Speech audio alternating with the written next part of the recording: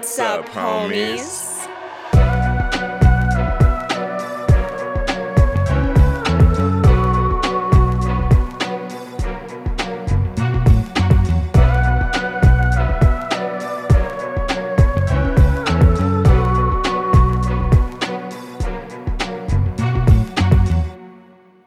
What's up, homies? I'm Erica. And I'm Roshane. And as always, thank you so much for hanging out with us today on our very first episode of 2022. Aw, snap. Oh, snap. We made it. Happy New Year. Happy New Year, homies. Celebrations all around. Celebrations, popping champagne, like we're on a jet, perhaps. On a boat. Yes. And I mean, we're actually recording this on New Year's Eve, but so we are hoping that the very beginning of 2022 went smoothly. Yeah. Here's hoping the world didn't implode in the next 2 days. Yeah. We're hoping that happened. So yeah, Happy New Year to you guys. We hope that you had a good weekend and that you were safe and you did something that you enjoyed, whatever that may be. And yeah, we're really excited for the new year. But to commence the new year, we decided to do a bit of a kind of a throwback, but not. It's something that we did last year that we had a lot of fun with. And so we decided that we were going to do it again this year. And that is a homies definitive ranking of every single installment of season 2 of Into the Dark. That is very correct. Very long name. Yeah. Very long name. Well, I mean, yeah, long name aside, this is slowly kind of becoming tradition for us, right?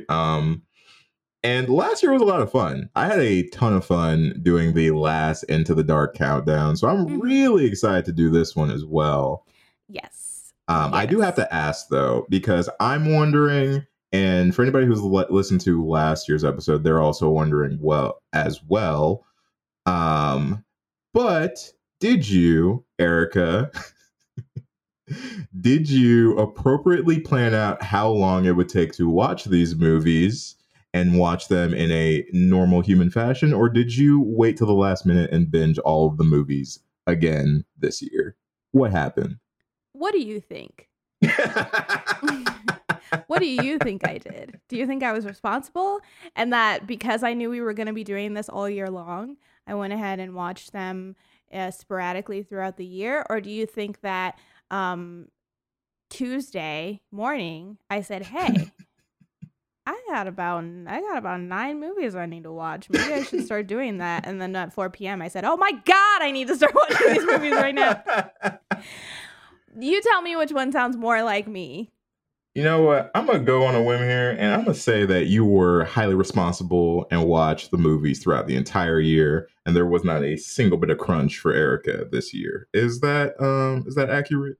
You're wrong. You're wrong. You're wrong. You're absolutely wrong. But you know what? You're like a teensy weensy bit right. Only because if you guys notice, I said I only had to watch 9 movies. I had already seen 3 of these movies because I had randomly watched them actually this year because I was in the mood for certain movies and I was like, hey, we're going to cover this season. I'll just check these movies out now because that sounds like something I want to see right now. So I had seen 3 of them already. And then I said, but wouldn't it be cool if I waited and watched the other 9 right before we recorded the episode? And that's exactly what I did.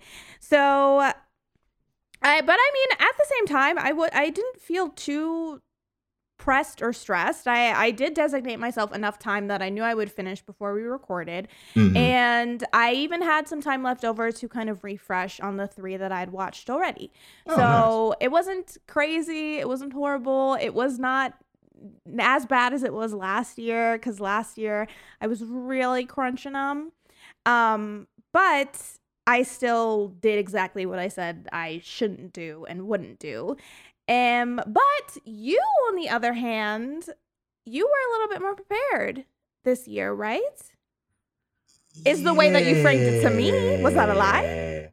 Did you lie? About that. No, okay. All right. For the record, I was more prepared this year. Reason being is I remembered that we were doing this. So it was in the back of my mind. Now, did I space out the appropriate amount of time to watch all of these movies? Yeah, I actually did. Was it all within the span of 4 or 5 days? Yeah, most definitely. But if you recall, last year I binge watched all 12 in the span of like 2.5 days, which is very unhealthy. 10 out of 10 would not recommend anyone doing that. But this year I did not have to do that. I actually saw The Sun while preparing for this episode and got to watch these in a slightly more leisurely manner. But I'm not going to front and say like I didn't still procrastinate, because literally in November we were like, hey, we really shouldn't put this off till the week before. And we did just that. And we did. And like I said, this is something we knew. Like, we knew all year we were going to be doing this. All year. We had so much fun doing it last time. So we already, and I said, well, you know, there's a season 2. And at that point in time, you know, I don't remember. They had most of the installments out. Some of them got delayed because of COVID. So we had to wait until the end of the year to watch all of them. But we could have watched the ones that were already out. Oh, most definitely. But yeah, this is something we did last year. It was so much fun. If you guys haven't yet, please go check out our first episode on the first season. And if this is your first time listening to this episode or this type of episode, basically what we did last year was we watched Hulu's Into the Dark, which is produced by Blumhouse. Basically what it is they every single month they come out with an episode, she said in quotations, an episode that is basically a movie, because they're usually about an hour 20 to an hour and a half. And each one corresponds with a holiday. And so they'll come out with those all throughout the year. And so we covered the first season last year, and what we do is we watch them on our own. We rank them individually, so we have our own personal rankings, and then we get together and we compare and contrast, fight it out, and we decide what the homies' definitive ranking of all of the episodes will be. And so we just got finished with our duel, and we have our definitive ranking, and we are ready to let you guys know what we thought of season 2 of Into the Dark. And it only cost Erica one eye and me my left hand, but yeah, we but you came out. You don't use that. Like, you Yeah, never I don't use it. It's fine. It's not that big of a deal, and I wear glasses, so like my eyesight wasn't. But I do want to say before we get into this, I actually enjoyed this season as a whole a lot more than I did the first. It feels like they really hit their stride for me this season. They were much more consistent, and each movie, even if it wasn't the best of the bunch, each movie had something in it that I enjoyed watching, which, if you listen to the first one, it was not always the case for the first season. I had some movies in that one that I was upset that I had to watch, and I still was upset when the movie was over. Yeah, so I was pretty pleased about that. So as a whole, as a season, I already will rank season 2 higher than season 1. Yeah, honestly agreed. Granted, there were some good highs in season 1. There were also some really, really low lows. Yeah. But yeah, consistency was really key with this season of Into the Dark, and I did enjoy that. I like that even though not all of these are created equal, there was no movie on this list that I think I would blatantly be like, this was bad. They were all at least enjoyable to some extent. That is not the case for the first season, so good on them for that improvement. Yeah, so we do have to give them props on that, which means that I think for me, and you can tell me if you feel the same, if you are going to get into the Dark, like maybe you haven't watched any of them at all, I can definitely say maybe start with one from the second season, because I think that'll give you a better idea of how these movies can be. Choosing any from this second batch that they came with. Yeah, that's true. So yeah, if you haven't checked out any at all, but you're just wanting to maybe hear which ones are worth checking out, I would say any that we have on this list, they're not all great, but they're not like, oh my God, I'm upset that I watched that at the same time. Mm-hmm. So without further ado, I think we're ready to go ahead and jump into the Homies definitive ranking for season 2 of Into the Dark. All right. And at number 12, we have My Valentine, which was the 2020 Valentine's Day episode for Into the Dark. This one was directed by Maggie Levin. And the plot of this one is a musician gets locked inside a concert hall with her crazy ex-boyfriend and a girl who stole her identity. And the trio try to air out their grievances until things take a violent turn. Some things we liked about this movie: we really love the style. It's very similar to Scott Pilgrim versus the World. So if you like that kind of comic book style, this movie may be right up your alley. And we also really enjoyed the musical design of this movie. They have some really catchy tracks and some fun uses of music incorporated within the episode. For us, the reason this is sitting at number 12 is it fell short a little bit in the character and the plot department, along with having some questionable choices made by some of the characters as well. Which, it's something that bugged me a lot more towards the end, but I'm kind of curious, like, what was your overall feelings with this one? Why was it so low on the list?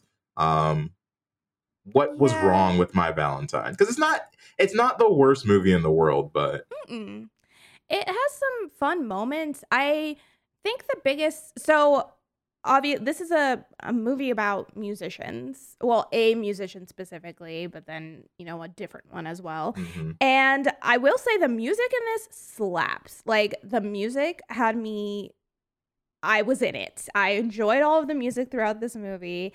And I think that can be a pro of this movie, but also a con, because I don't want to be looking forward to the music in a movie that's not a musical. Like, why am I waiting for the next song to play? Yeah. I should be focusing on the dialogue, but I'm like, okay, so when are we going to get another song? And then we going to get another bop? When are we going to get another bop? The tone of it is fun, but I think that they rely on that so much that it starts to feel like they didn't really put as much thoughts into everything else. I almost feel like this movie would have worked better as a short, and it seems like they're trying to push moments and things happening in this that don't really bring anything to the table. Specifically, there are some side characters that I really wish were not in this movie. Yeah, 100%. The bandmates, why are they there? Why are they in that movie? And we're trying to keep this spoiler free. The way they do one of these bandmates to me is just inexcusable. Actually, the way they do several bandmates in this film is unexcusable to me. And this movie is such a case of style over substance for me, where it was very pretty. It was very nice to listen to for the most part. I love the use of coloring. I love some of the shots, some of the transitions. It feels like you're watching a big comic book, but you end up just not, at least for me, not caring about the characters at all. No, and not that's such a big problem in a horror movie, because you're supposed to care about what happens to these characters, and I just don't care at all. Right, and I think in a movie as stylistic as this, you can kind of get away with that because the characters don't feel like people. They're definitely more character-y. Yeah. However, just a warning for anybody who is out there, potentially a trigger warning for some people. This is a movie that does talk about abuse in relationships, and that's very serious. And parts of this, it's not, they don't ever treat it like a joke, or it is handled with, they obviously were trying to get that message across, and they are taking that message seriously. However, the way that this movie ends, I don't think that it hit in the way that they thought it did. I feel like they really thought they did something with the way this movie ended, and I feel like they really thought that they hit like some kind of message, and they didn't. They totally missed the mark, in my opinion, for what they were trying to say with the way that this ends, and that's a bummer for a subject that is so serious. Very true.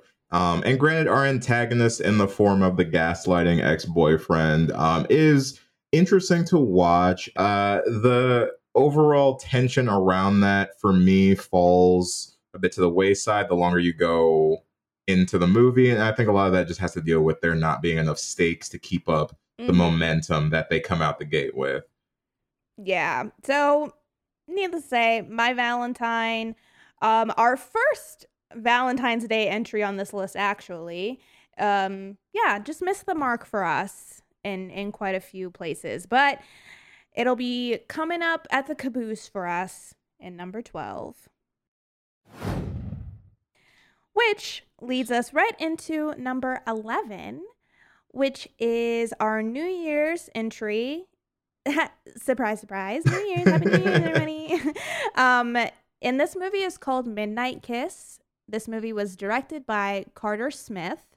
And the basic plot of this is a group of friends go out to is it Palm Springs? I keep saying that, but I don't know if that's actually where they were. I think it was somewhere like in that area. Something like that. They go out to one of their friends' vacation homes for New Year's Eve so that they can go to some New Year's parties. But unbeknownst to them, there is a killer that is stalking their specific group of friends. And that is basically the movie is watching this. That's what the movie's meant to be. However, a lot of time in this movie is spent with the killer as an afterthought, and that whole side of things as an afterthought, which, don't get me wrong, I enjoy watching. I actually like this group of friends, specifically our main, I would say they're our main two characters. Cameron and Hannah are people that we focus on quite often throughout this movie, and I really like them. I really enjoy their relationship. And this is one of the only LGBT installments of this season for this. What am I saying? Installments this season is what I'm trying to say. And so I was really, really excited for this one. It's not bad, but it's not great. And I wanted it to be great. I think that it's just meh at the end of the day. I agree. I think this movie was really, really engaging until we had to get to the horror, and that's where it started to fall short. I think we had a great we had a great group dynamic of varying characters with all different motivations and personalities, which I enjoyed watching. And then even some of the earlier kills are very fun, very slasher-esque. I get a lot of like old school slasher vibes from this movie, a la Scream, etc., etc. The main issue was the big conflict of everything. We felt, without going too much into spoilers, that the overall conflict and resolution was weak towards the end. The main villain, although had some cool kills, overall their motivation could have been stronger, and something about the ending just left us feeling a little bit lacking. It had us scratching our heads. And this movie, I actually think would have benefited from not being a horror movie, maybe being more of a thriller or something, and they took the main killer totally out of it, because there is a side story the side stories and the dynamics within the relationships are the most interesting part of this movie. Mm-hmm. So then when the killer shows up, you're like, oh yeah, There's a killer in this. I there forgot is about a that. killer. There is a dominatrix killer in this movie. Yeah. Right. There's also I a lot totally of butt. forgot. You should know that there are a lot yeah. of butt shots in this movie. Did we have nudity in the first season? Because there's a lot of nudity in this season. You know, I can't off the top of my head. I can't really remember, but yeah, no, this was a very naked and kind of sexy season, which, you know, depending on who you are, is a good or a bad thing. Very sexy, but that's true. There's a lot of butt in this, which I was like, okay, I can dig it. Erica but yeah, had an extra piece of popcorn during them scenes, like, okay. I didn't write very many notes because I'm looking at the screen. But yeah, so it's just okay. And with what I was expecting from this movie, I'm upset that it was just okay. Yeah. So that's why it kind of rounds out our latter half of our list. Yeah, very true. A lot of potential. Didn't quite hit it. I will give it this, though. Atmospherically, I do think this was one of the better films in terms of just creating tense scenes and moments. I do think they did that very well. And I also think the director had a decently good grasp on the slasher genre, at least in the setup portion. I think they set up the slasher very well. It's just the final execution didn't quite nail it. Agreed. I agree with that. Moving on into our number 10 pick, we have Crawlers, which is going to be the St. Patrick's Day episode from 2020. This one was directed by Brandon Zuck and is based on a newly formed team of bar crawl buddies have to band together to stop an alien invasion in their tiny little college town. This movie for us was one of the more fun entries into this season of Into the Dark, and we had a blast watching these characters navigate this kind of kooky situation that they're in. It is in the latter half of our list, mainly because the plot isn't the strongest, but we did feel like the character interactions and the fun moments pushed this one ahead of some of our latter picks. Yeah, this one's a lot of fun. It definitely is taking some influence from like 80s movies, and it's leaning into that kind of an aesthetic, which is cool. It works for this movie.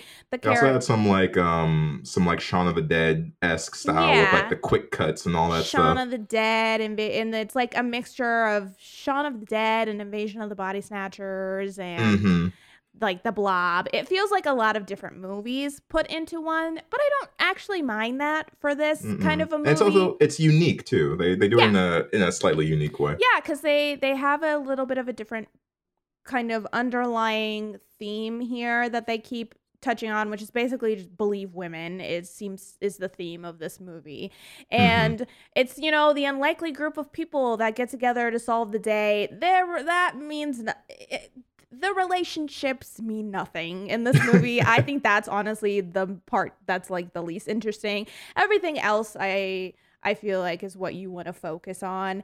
It uses a narration device that normally I feel is unnecessary, but also works in this movie for me, surprisingly. And I think that's just because the actress that plays Shauna, the character that's narrating, is very I enjoy watching her do it. I think she really is having a good time, and it shows.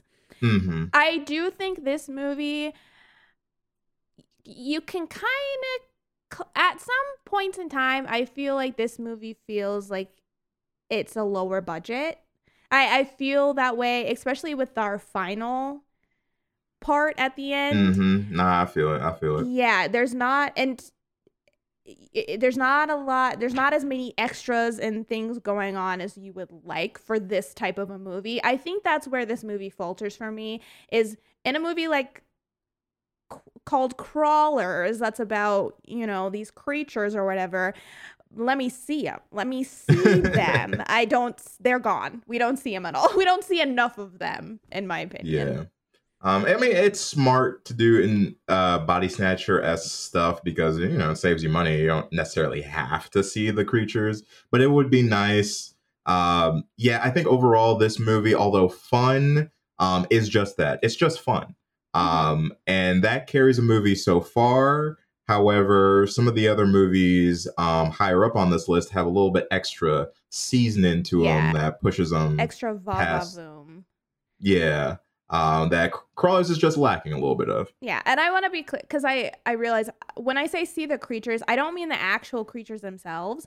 I mean the body snatched. We don't really get that many of them. We get a few. We only get a couple, really. There's only so much actual conflict in this one, really. Most of it is focused on them figuring out how they're going to solve the problem. But I need to know that it's a problem. I'm like, how many people are in this town? Because right now the population's looking about 56. And I'd like to know that you're battling some more people. So that's probably my biggest con for it. We have coming in at number 9, Uncanny Annie, which is our Halloween episode. And this one was directed by Paul Davis. So once again, we have a group of college students coming together. However, in this instance, they're already friends. They all come together and find a board game in the basement that they decide to play. What they don't realize is that there is more at stake in this board game than they originally thought. So we're kind of playing on like a Jumanji scenario in this one. I was like, this feels like Jumanji meets like Escape Room or Saw or something like that. Yeah, which I'm a sucker for a movie like this. I love either like a board game or just a game goes bad. I love those situations. I also love when you get a bunch of like high schoolers or college students in a house and they're all just being picked off one by one. You guys know, I love it. So Uncanny Annie is actually, so both Uncanny Annie and Crawlers were 2 of the 3 that I had watched prior because I was in the mood for a bunch of college students getting into, wild, wacky scenarios. So I love the plot of this one. And for the most part, I have no issues with this one. It's just not like with what comes after it. I don't think that it's memorable enough or different or fun enough because when you give the idea of like, oh, a board game that can do all this stuff, I'm thinking of all these different things that you can do. Some of the things that happen are fun, and then some of it's kind of like, that's it, meh, that's it, yeah, that's what we're doing. that was probably the biggest con, was the inconsistency of how fun the games were. I think when you take something like Jumanji, right, with a direct comparison there, at least in Jumanji, every time they rolled the dice, something engaging and interesting was about to happen next. And I think with this one, it was, to not jump too much on the RNG here, but it was a coin flip. Sometimes we would get a really good game that the people were playing, and then other games were a little bit lackluster, which was disappointing because I think overall the movie was enjoyable. Yes. And I feel like they very easily could have fixed that if they had started more simple and then moved up and it kept upping the stakes. But it didn't happen like that. It was very inconsistent. One time it would be like, oh, try and keep your head on from this person with an axe, and the next time I was like, tell me a secret. It's like, wait a minute. what this is a little uneven, don't you think? And also the ending, I think this is a case where the Into the Darks have this thing where it's like either they do a really dark ending or they do something that's a little bit more like, okay, we're good, we succeeded. And this ending, I think they went the wrong way. Especially with the circumstances and everything that happens, I'm not a fan of this ending. It feels the most like, yeah. Like it was written that way because it had to be. Yeah, they felt like they needed to do that, and it's like, you didn't. Yeah, but I agree. It gets, even though the last moments are kind of cool, it's convoluted with how we get there. And then with the character of Annie, she was okay. I don't know what I would change about her, but I will say that I felt like there was something missing. And I don't know if that was the performance, the story, or the writing, but something I wanted more of. I feel like it's the writing. Because I don't mind her. Annie, I mean, you see her, you get bits and pieces of her throughout. She's just like this little girl, but she moves in this jerky way, almost as if she's a doll or something. Which I didn't mind. That's okay. That's fine. But I think she feels like she feels like something we've seen before, but not done as well. But I almost would have preferred if she was a little bit more methodical and cold and calculating than the just the mischievous giggling little girl, right? Because it's like, how many times do we get that, and how many times can I listen to her giggle before I'm ready to end it, before I say, you know what, I'll roll next. Right. Go ahead and take me out, Annie. Look, y'all, slapping some powder, a schoolgirl outfit, and a giggle on a person does not a villain make. Okay, there's got to be more than that. We need a new blueprint, because this one, I think we're ready to retire her. The pigtails could go for me. Yeah. So all in all, okay movie, fun movie, and entertaining for the most part, but just missing a couple little features that probably would have pushed it higher on our list. And moving into number 8, we have Pilgrim, which is the Thanksgiving entry from 2019, directed by Marcus Dunstan. This one is about a family that invites some historical reenactors to their home for Thanksgiving in an attempt to bring the family closer together. However, these reenactors take their job very seriously to deadly consequence. And I think this was one of the first ones, at least for us, that we had some... Actually, that's not true. This is one of the ones that we had a little bit of variation on in terms of where we put this film. But one thing that we enjoyed is the characters that play the reenactors do a very, very good job at their roles.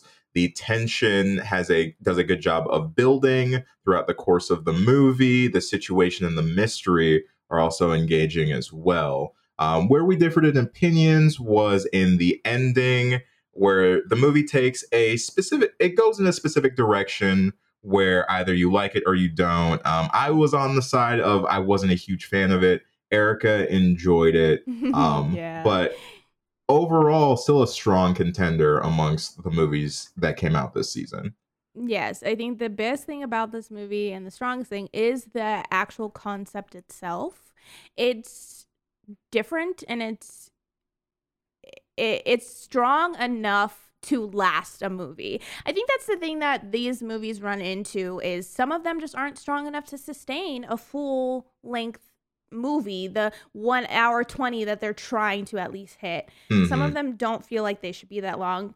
I think they do a good job with this one in keeping it where there's enough buildup, but we also have enough time spent when it starts to get into all the tomfoolery and mayhem and nonsensical, like almost dream-like sequences that we get at the end, which is what you didn't enjoy, but I was all about. Like, I really was not, I felt good with the way that this movie ended. But one thing that we talked about is I do think that this movie, the tone of it isn't always consistent.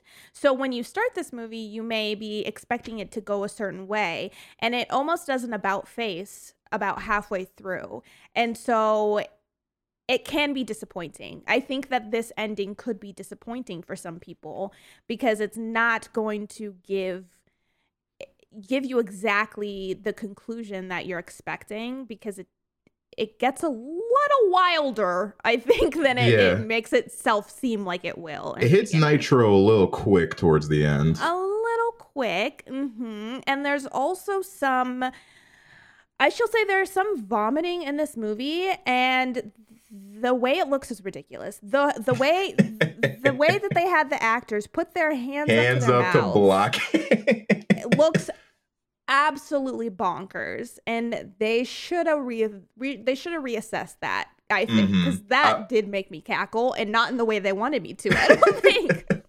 It's hard for me to believe that in 2019 you really thought you were going to get away with the hand over mouth puke hose trick. It's the open palm, not even touching their face. It's like away from their face. It's like, why would you be like that when you're vomiting? You know, there's no way you'd be fully splayed hand. Yeah, if you heard the deliberation on this list, you would know that a lot of my grievances lie in the puke scene. But all in all, it was still a strong entry. And one thing I'd like to point out that we haven't quite yet point out yet is, along with being based on certain holidays, a lot of these movies will also include some underlying themes as well to, move them along. And the one thing I did really enjoy about Pilgrim is this idea of the horror of being colonized, which is essentially what we watch happen throughout the course of this. And they have a great pace of how they do it. But I just thought that was a creative idea that they intertwined within their story. And I think they actually did a very good job of presenting it without being too heavy-handed about it. Yes, I agree. And I also like this. This family is not likable as a whole, but I think they did a good job with, each person did a good job with their characters and kind of making you see their points. I feel like they were successful in that, because each person in this family, I kind of saw where they were coming from. And sometimes I agreed with them, but other times I was like, no, you're being ridiculous. And I think that is something to be applauded, to successfully have me realize these characters through their faults and through their triumphs. And I felt that way. And it led to a satisfying conclusion for me with the family as well. I'll give you that. I will give you that. I do think the character journeys for a lot of the characters in this one are actually really, really good. And some of the characters are more nuanced than they initially appear. So that is definitely a pro for this movie. And of course, the parting moral of this story is, and always will be, fuck Christopher Columbus. And all his friends, and everybody he wrote in on, and his little coworkers too. They can go too. Which will lead us into number 7, which is Blood Moon, and the holiday for this one was the spring full moon. A stretch. Blumhouse, a stretch, but not the only stretch we'll see on no, this it's list, not. but the first one that we've come across. And this one was directed by Emma Tammy. And Blood Moon follows Esme and her son Luna, and they move to a small town to kind of get a fresh start. But what we quickly realize is that Esme and Luna have a secret that Esme is trying desperately to protect everybody else from, but also protect her son from. This movie was another one that we differed a little bit on. Although we have similar thoughts about it, I was just a little bit more on the con side of things. However, we both enjoyed this movie. Blood Moon is a very good character drama. Like, I feel like this movie, the best part of this movie is Esme and Luna and their relationship, and seeing her try and navigate as not only a single mom, but a single mom to a werewolf, which, y'all, you find out right away. This ain't a spoiler. Yeah, it's really not. It's called literally Blood Moon. It's Blood Moon. The cover of the movie is them standing in front of a full blood moon with her. She has a shotgun. So yeah, you find that out right away. So there's this added layer to it, and it's watching them navigate this life and watching her trying to do right by him, because he is her priority, but also deal with, being in this new place is great. I really enjoyed that. I thought that was really, really well done. And I think that the characters, for the most part, are are well written. Where this movie loses points for me is the movie builds great ground to a very lackluster ending. I was really, really disappointed in the way that this ended. And I also think that there's too much time. There's too much time in between things happening. I wish there was more moments of tension. And for me, it felt like we had too much downtime between the tense moments. So I started to get lost a little bit in that downtime. Yeah, most def. And also because this is a character driven it is still a horror, but it really leans more into the drama thriller category, in my opinion. Because it's so character centric and relationship centric, by the time we get to the action and the climax, there's really not a lot of runtime left for them to fit in enough for how much we set up, which ultimately leads to an ending that, although is okay, doesn't necessarily service as a grand finale to the story that we had. So it did lose some points for losing steam in the second half, but the general plot of it is simplistic, and we did enjoy that because it let them explore those characters.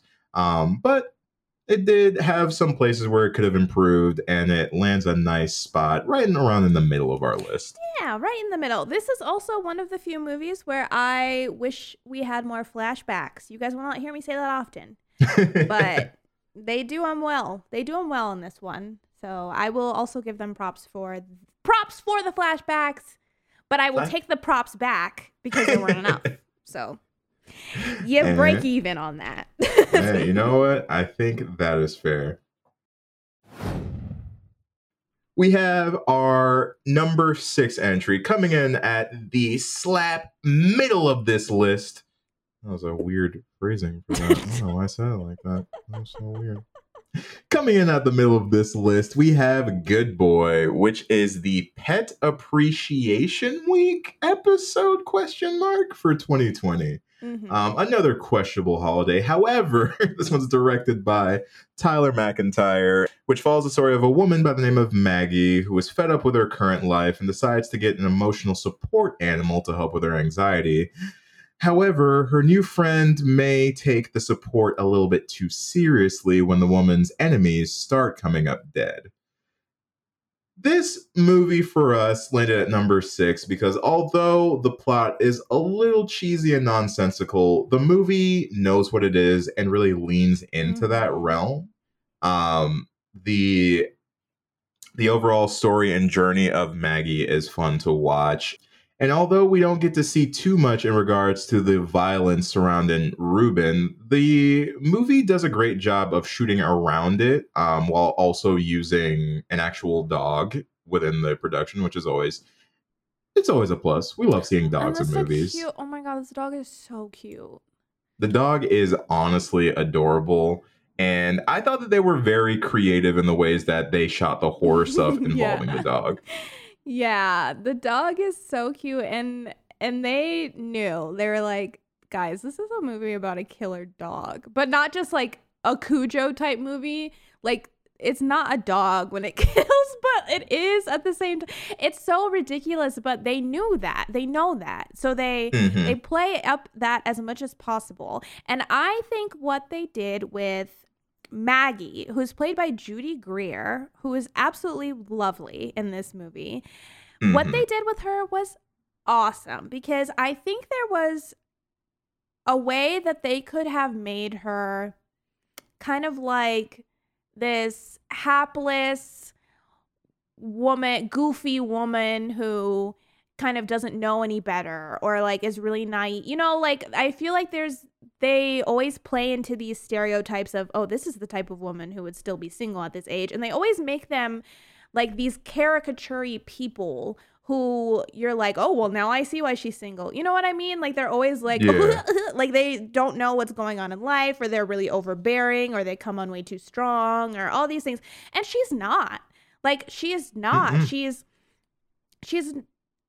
she's like has a great career and she's a really caring person, but she still feels jealousy about where she's at in her life, and these guys, she just doesn't have certain things in common with them. The things that she's looking for, she doesn't have those in common with them, and she is actually a pretty like layered character, and I actually appreciated what they did with her, because like we see her go on dates, and we do see her like have some success, and it's nice to watch, and at the same time it's like juxtaposed by this crazy scenario where like her dog is attacking these people who stress her out, and it's like I loved switching back between her like living this life and then living this life with Ruben. I just thought that was really fun. And I love that as soon as we start getting their Ruben reveal and we move into that portion of the movie, I really loved how much this movie reminded me of A Little Shop of Horrors, except with a dog. Yeah. And no music. But I mean, the general plot is the same. And the things that I enjoyed from that, I enjoyed from this as well. Watching this honestly likable character try and navigate this ridiculous scenario was a lot of fun, and it kept me engaged through the entire thing. Yeah. So Good Boy is a good movie. Good movie. Good movie. Good movie. Good movie. Who's a good movie? You are. Yes, you are. Good movie, Tyler McIntyre. Good job. So yeah, we like that movie. Very, very well done. And like I said, Judy Greer, love her. Gotta love her. And if you love her, definitely watch this movie because she's great in it. So now we get to number 5, which is Tentacles, which is actually the second Valentine's Day installment. Yeah, because there was actually, normally it's every month, right? But because of COVID, there was a big gap in production for this. So we missed quite a few holidays in 2020. Yeah, so we moved into 2020 so we moved into 2021, so we came back around to another February, so they were able to do another Valentine's Day one. And Tentacles was directed by Klara Aronofsky, and Tentacles follows Tara and Sam, who kind of crash into each other's lives one day, become a couple, and go through this whirlwind romance where things get very intense very quickly. And through that, we realize that their dependency on each other might be a little bit more sinister than they think it is. So Tentacles and the next movie that we will be covering were definitely our biggest discrepancies in our list. I was a very big fan of Tentacles. I had it very, very high up, and you did not. Not even a little bit. It was quite low on my list. Not even close.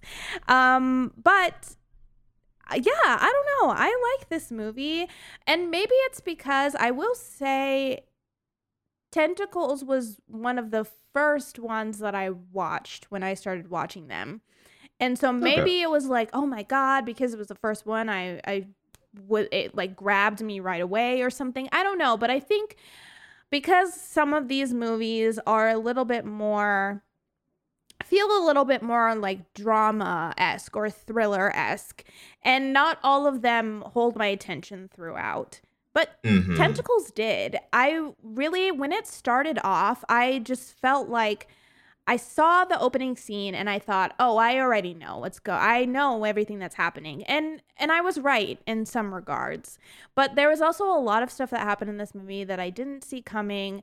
I thought that it was really well done. I thought that there were some interesting shots, and that the way that they unfolded the information and showed everything happening, and the way that they kept ratcheting up the tension, I thought was really well done. So by the end, the ending came at the perfect time for me. Like, it came right when I was like, now I want the answers, and I got them.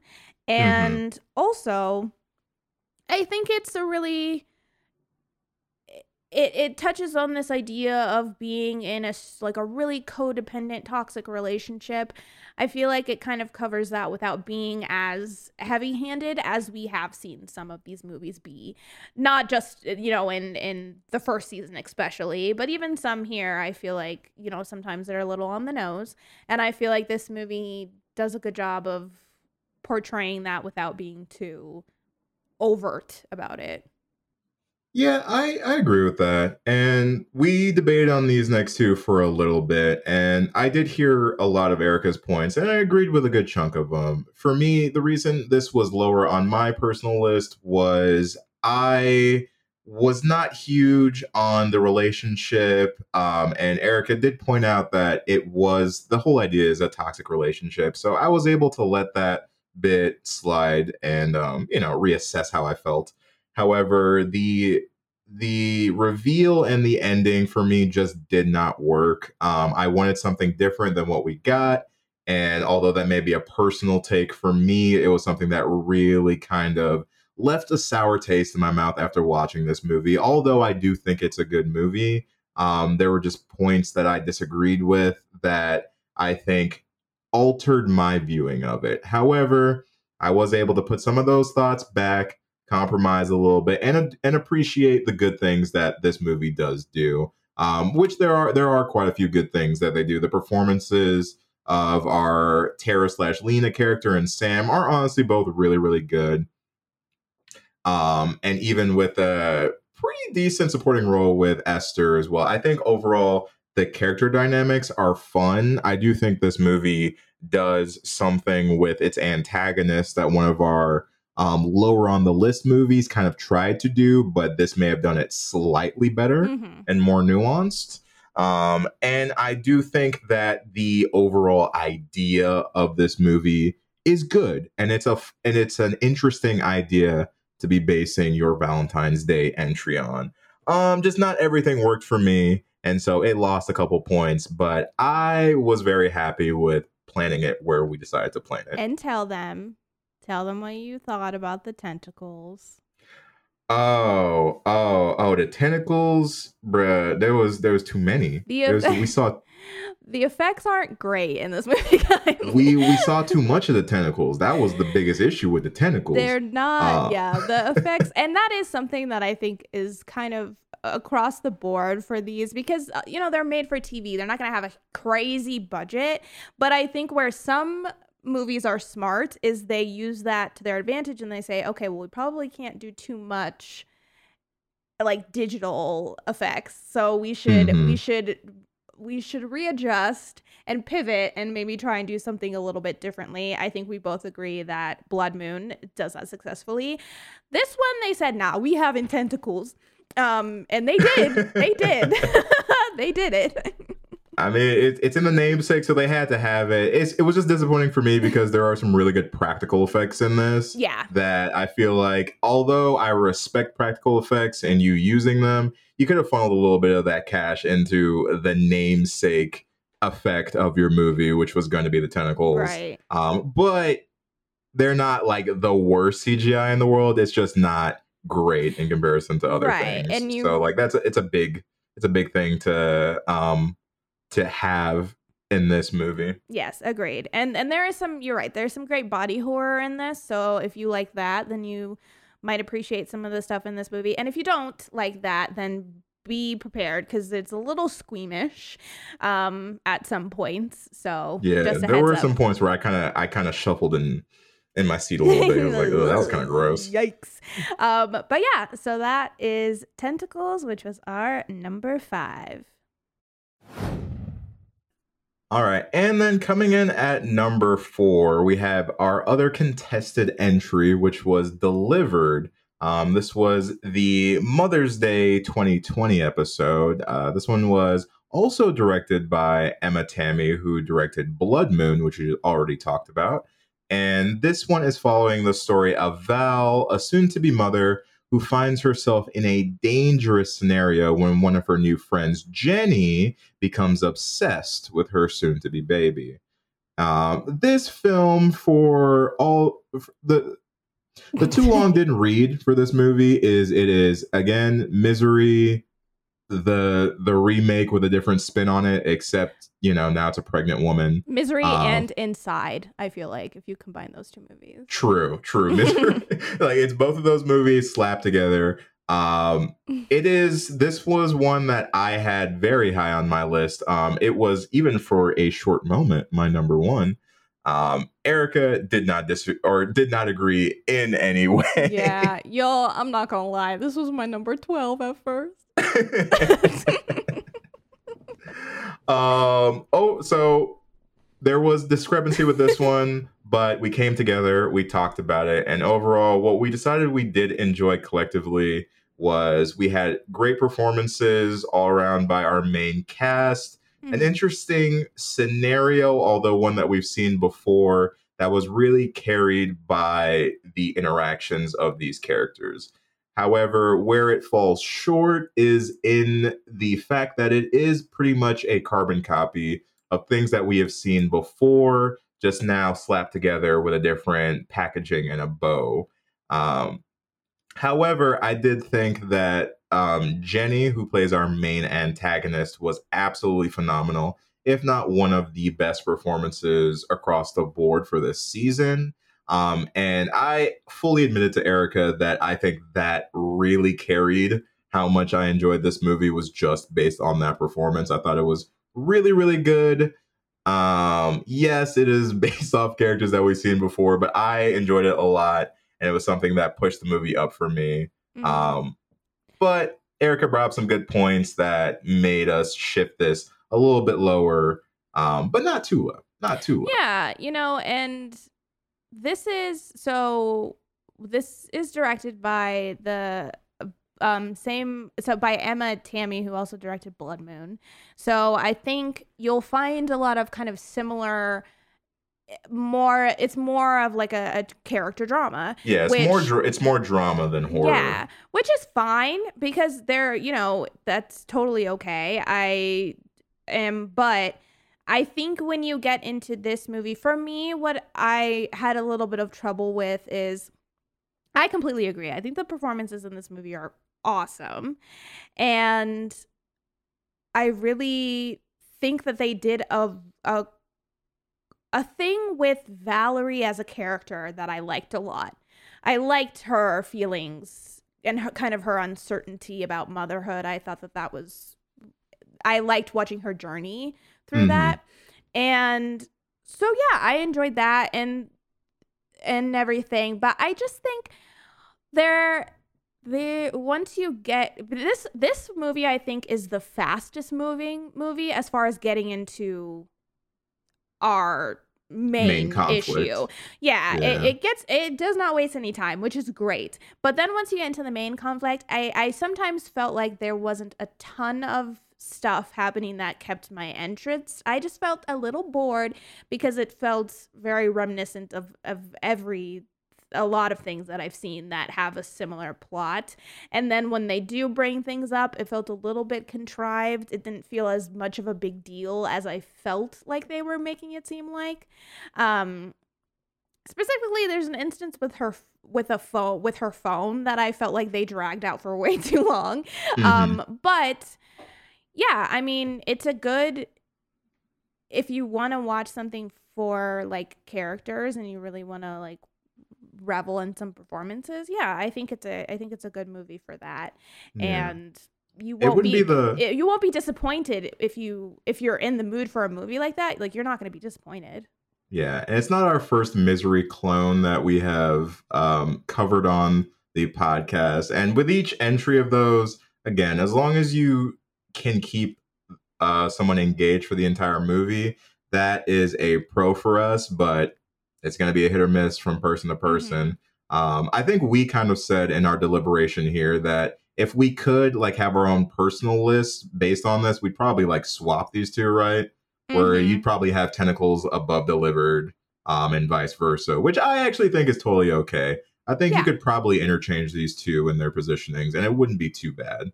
Yeah, definitely. I agree. And I will say, I think once you get to our top, probably like 6 through 3, that those could be maybe flip-flopped around a little bit, and we would be okay with that because we, I think, enjoyed them quite a bit. But now we get into our top 3, which were like our heavy hitters. These are always going to stay our top 3.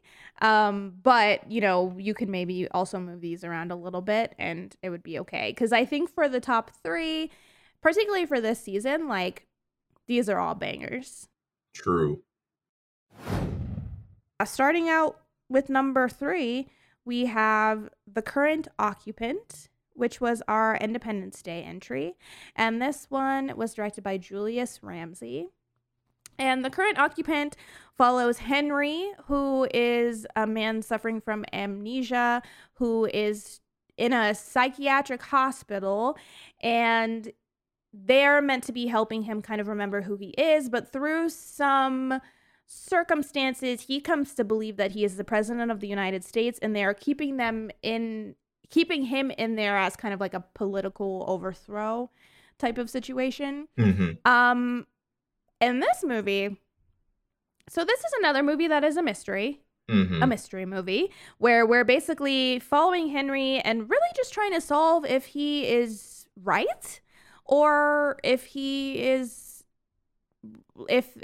delusional, kind of a thing. Mm-hmm. And I think that they do a great job of that because I went both ways multiple times throughout the movie, and I was convinced that both were true. Like, I had no idea. And they do a smart thing throughout the movie. They keep posing this question of, is it more probable that the president of the United States would wake up in a psychiatric hospital, or that a psychiatric patient would wake up thinking he was the president of the United States? And I was like, oh, I don't know. That's so good. That's gotta be one of the best written things from this whole season, because that is great. That's so good. And it's multiple times they ask that, and every time they ask that, I'm like, your position changes a little bit, right? No, yeah, it's like the storytelling, I think, in this movie is top notch. I really think that the way that the story unfolds for a mystery is pretty dang good. Like, I will give them that.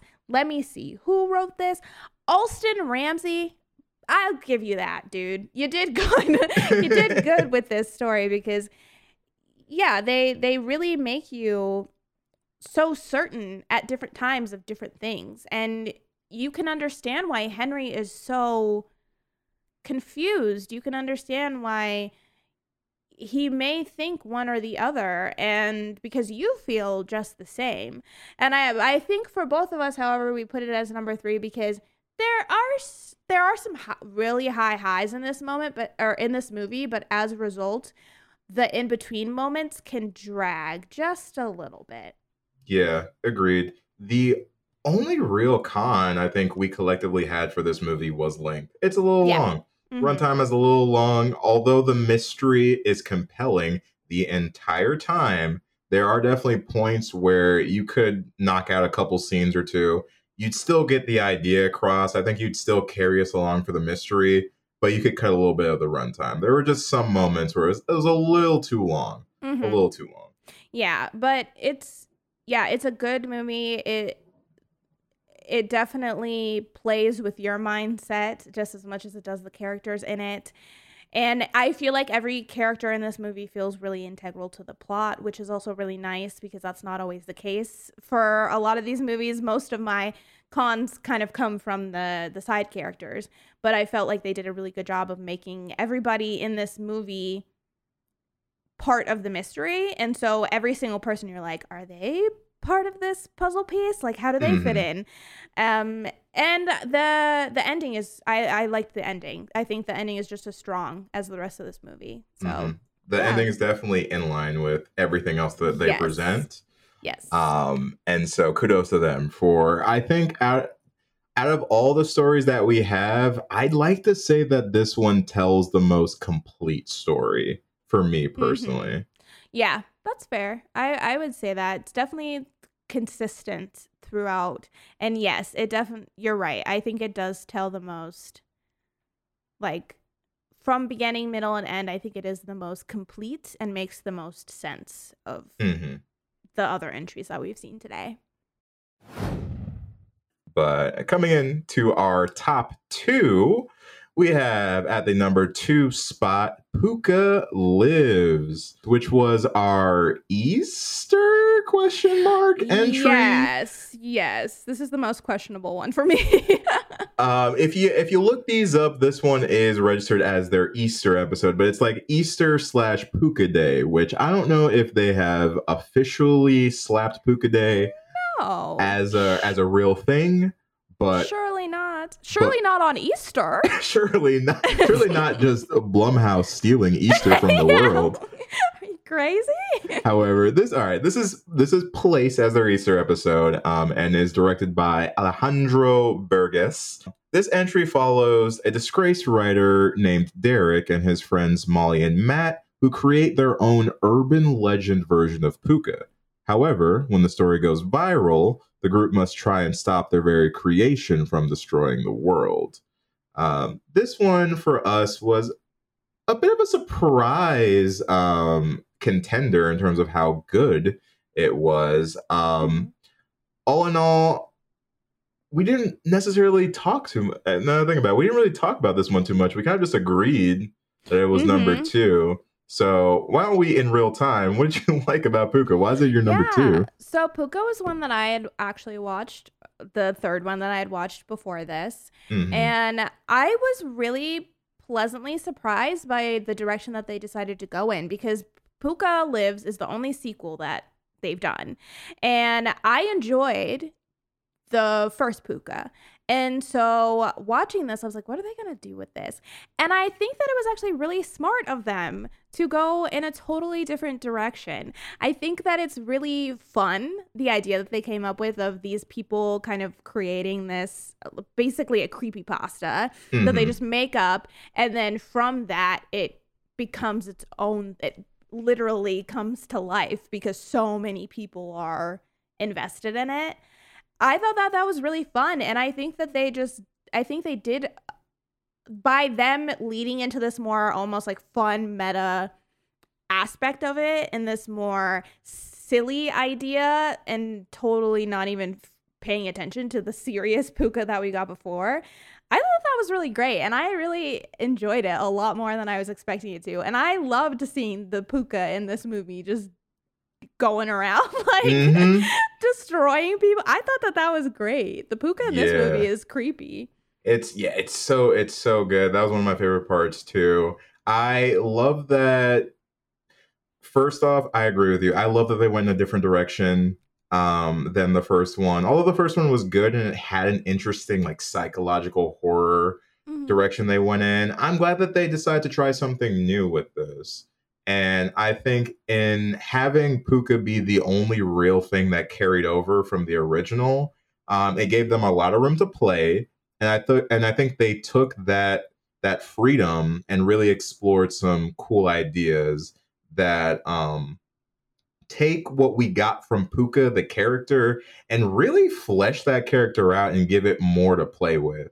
I think one of my biggest cons from last year, honestly, talking about Puka, is although I loved it, you got a lot of Puka, but you didn't necessarily get a lot of Puka doing things. Yeah. This is the complete opposite. Puka is doing shit nonstop, and they are not afraid to show it either. Oh no, and they'll show it, and I do appreciate, because I loved the lighting that they used in that original one. That is also something that they can keep over, like that cool kind of lighting that is always kind of like around Puka, and that will be like shining down the hallway and you like like see its silhouette, and like I love that stuff. I think that's really cool.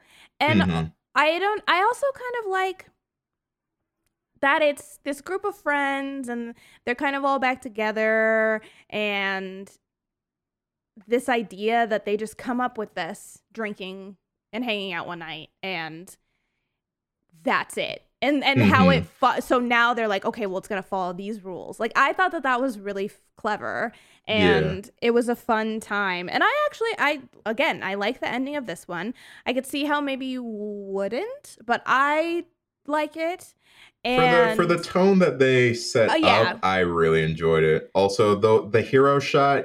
People who have watched the movie, and you, I think, know what I'm talking about. The hero shot where you have everybody lined up, like once everybody's together. It's awesome. Yeah. It's awesome. I really thought What's this his was just face's a fun. his reappearance? I'm really trying not to spoil Yeah. things. But when he comes back, I'm like, yeah. Yeah, it's just fun. I think if you go into this one and you're, don't take it too seriously and you kind of just are in for the ride, that this will be good for you. I think the only reason that they say it's Easter is because someone says in the movie that it looks like a fucked up Easter bunny or something. I literally feel like that's the only reason that they made it Easter, because I have no idea where else that comes in. But also something that's kind of fun is throughout some of the other movies, you will see like little Puka dolls and stuff in some of the other movies. And I thought that was like a fun little call to this movie, considering, all of the other ones are directed by other people. I thought that was cool.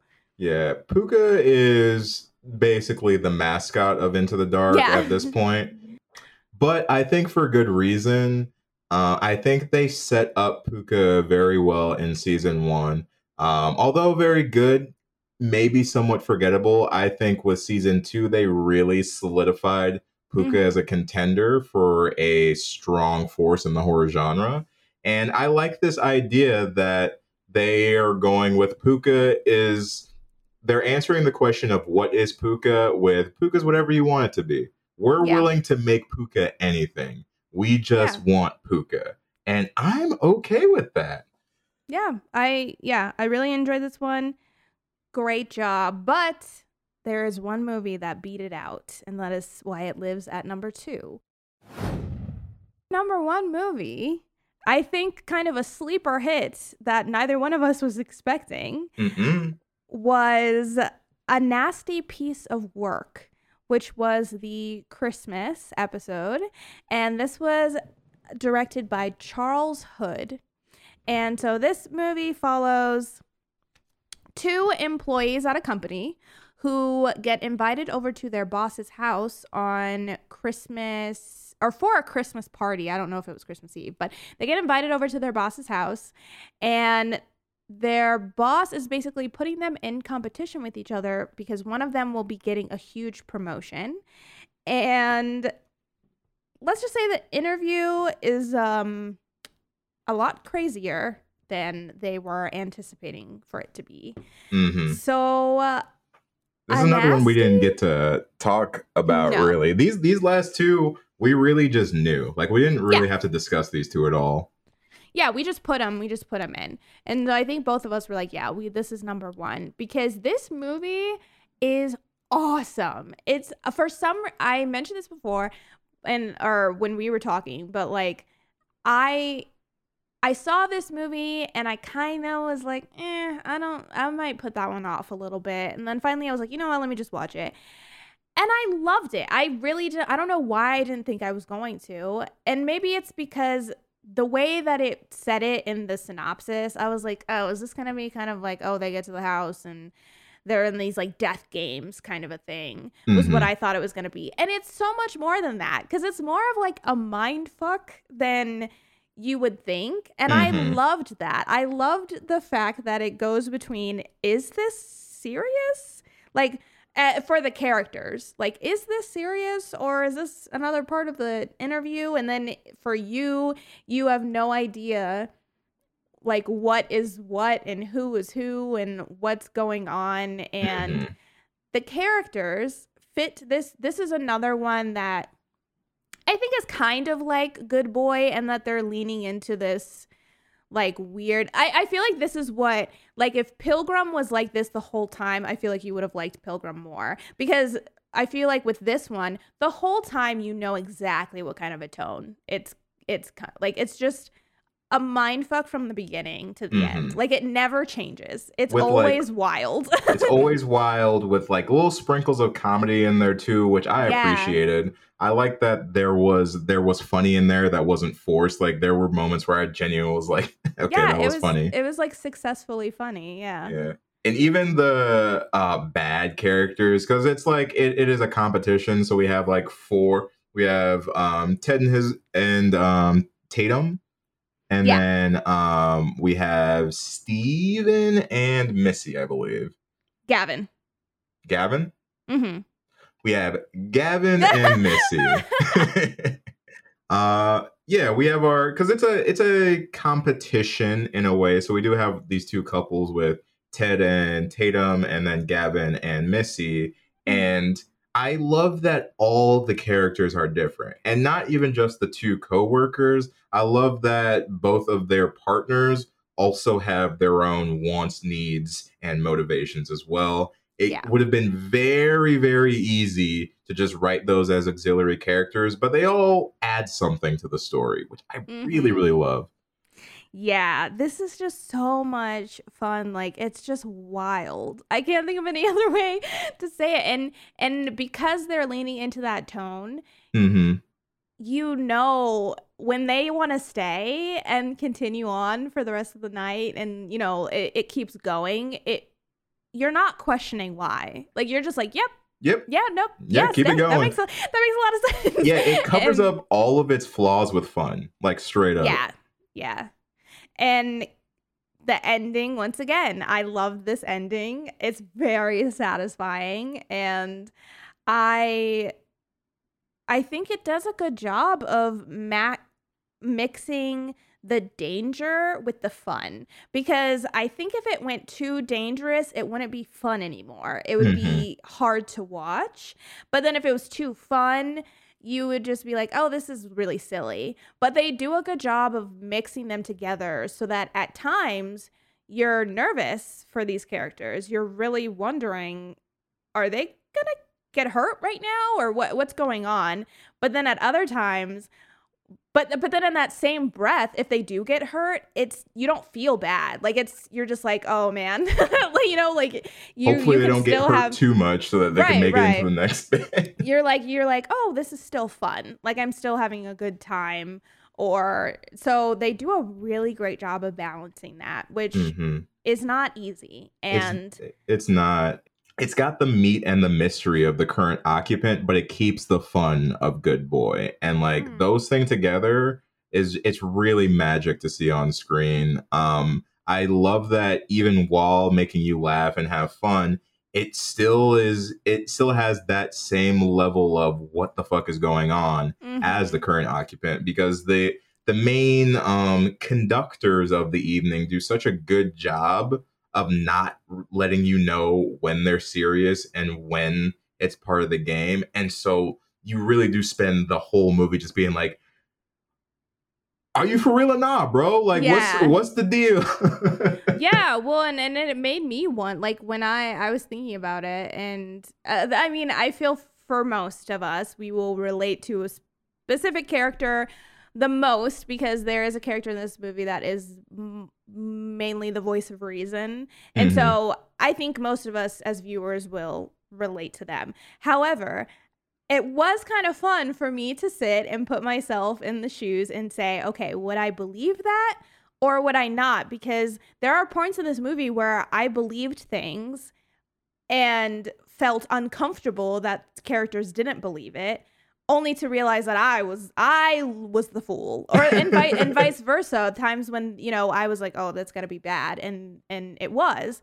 But I don't know. It's just fun to be like, okay, what would I do in this scenario? Would I take them for their word, or would I, you know, do this? And also, it was fun to watch and see what things would come back later, because there are some things in this movie that end up meaning a lot more, and then there's other things that are just kind of one-offs, but at the same time, everything still fucks with you. Yeah, and I liked that. I liked that a lot. Yeah, overall, a fucking absolute blast to watch. And I would say between our number one and number two, these are the two movies where, although I enjoyed a lot of this season, these are the two that I would definitely go back and watch another time.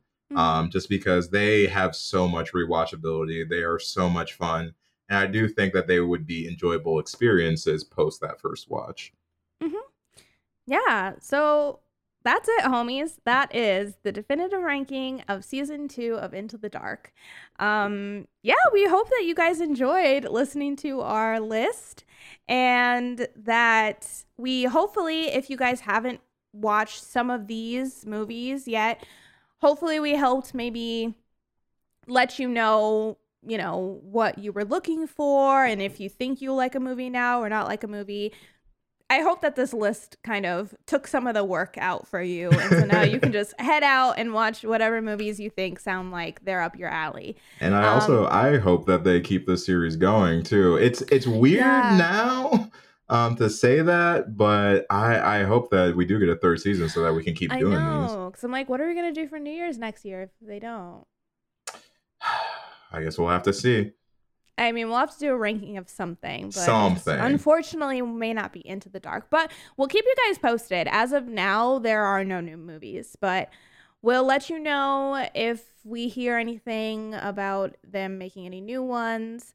But yeah, as of right now, there are 24 movies that you can watch if you haven't yet through Hulu.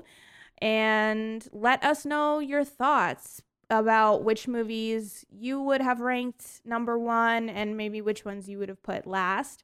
We are always dying to know your guys' opinions, especially I think number one. Like, I would love to know if you've seen all of these, what would your number one be? Mm-hmm. And you can always let us know that on our social media. We are Homies of Horror on everything. Or you can talk to us in Discord. The link for our Discord is in our social media bios. And yeah, we just hang out in there. We talk to other homies about horror and just everything that's going on. So if you'd rather come in there and chit chat in a more casual format, then join our Discord, please. You can also email us. We are homiesofhorror@gmail.com. If you have any requests, recommendations, or if you have any business inquiries, then please shoot those over to our email. If you guys haven't yet, you can always follow us on Twitch. We are also Homies of Horror on there. Twitch is where we play video games and, once again, talk to the homies. So if you guys aren't following us on there yet, then please head to the link in our bio.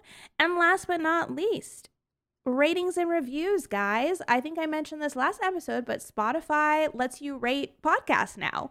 So if you haven't yet done that, it's super easy. You just go on there, go to us, go, and the stars are literally right underneath us, and it'll immediately count it. So if you listen through Spotify and you would like to rate us, we would very, very much appreciate that. And as always, Apple Podcasts takes both ratings and reviews. So if you have an account on Apple Podcasts and you haven't done so yet, we would love if you would rate or review us on there. It really, really helps the algorithm. The more ratings and reviews we have, the more people get their ears listening to our podcast. So if you have not done so and would like to, we would love you. It would make the beginning of our year. And yeah, we just like hearing from you guys and hearing what you're thinking of the show. But that's it for us today. 2022 is, we've got a lot of stuff, a lot of ideas for this year that we're really, really excited about. Mm-hmm. And we're excited to just kind of continue being homies with you guys, continue talking about all things horror, and just have you guys along for the ride, because we are still very, very much enjoying ourselves. We hope that you are enjoying yourself, and we look forward to everything that this year has in store for all of the homies. Yeah, seriously, thank you guys so much. We're super excited coming into this year, and we have a bunch of fun stuff planned. So make sure you're following those socials Erica talked about, because otherwise you're going to be missing out. We got some great community events, some great content, and some great other things that you don't want to miss. So make sure you are following those things, homies. Very true. But we will be signing off for today. We look forward to seeing you guys next Monday with a brand spanking new episode. And we hope that you guys have a great rest of your week. Catch you next time, homies. Bye.